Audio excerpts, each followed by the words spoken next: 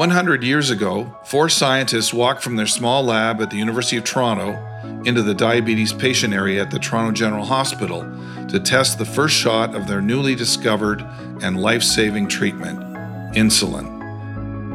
The collaborative efforts of Sir Frederick Banting, Charles Best, J.J.R. MacLeod, and James Collip anchored a road of century-long growth, marking Canada as a leader in groundbreaking health tech discovery.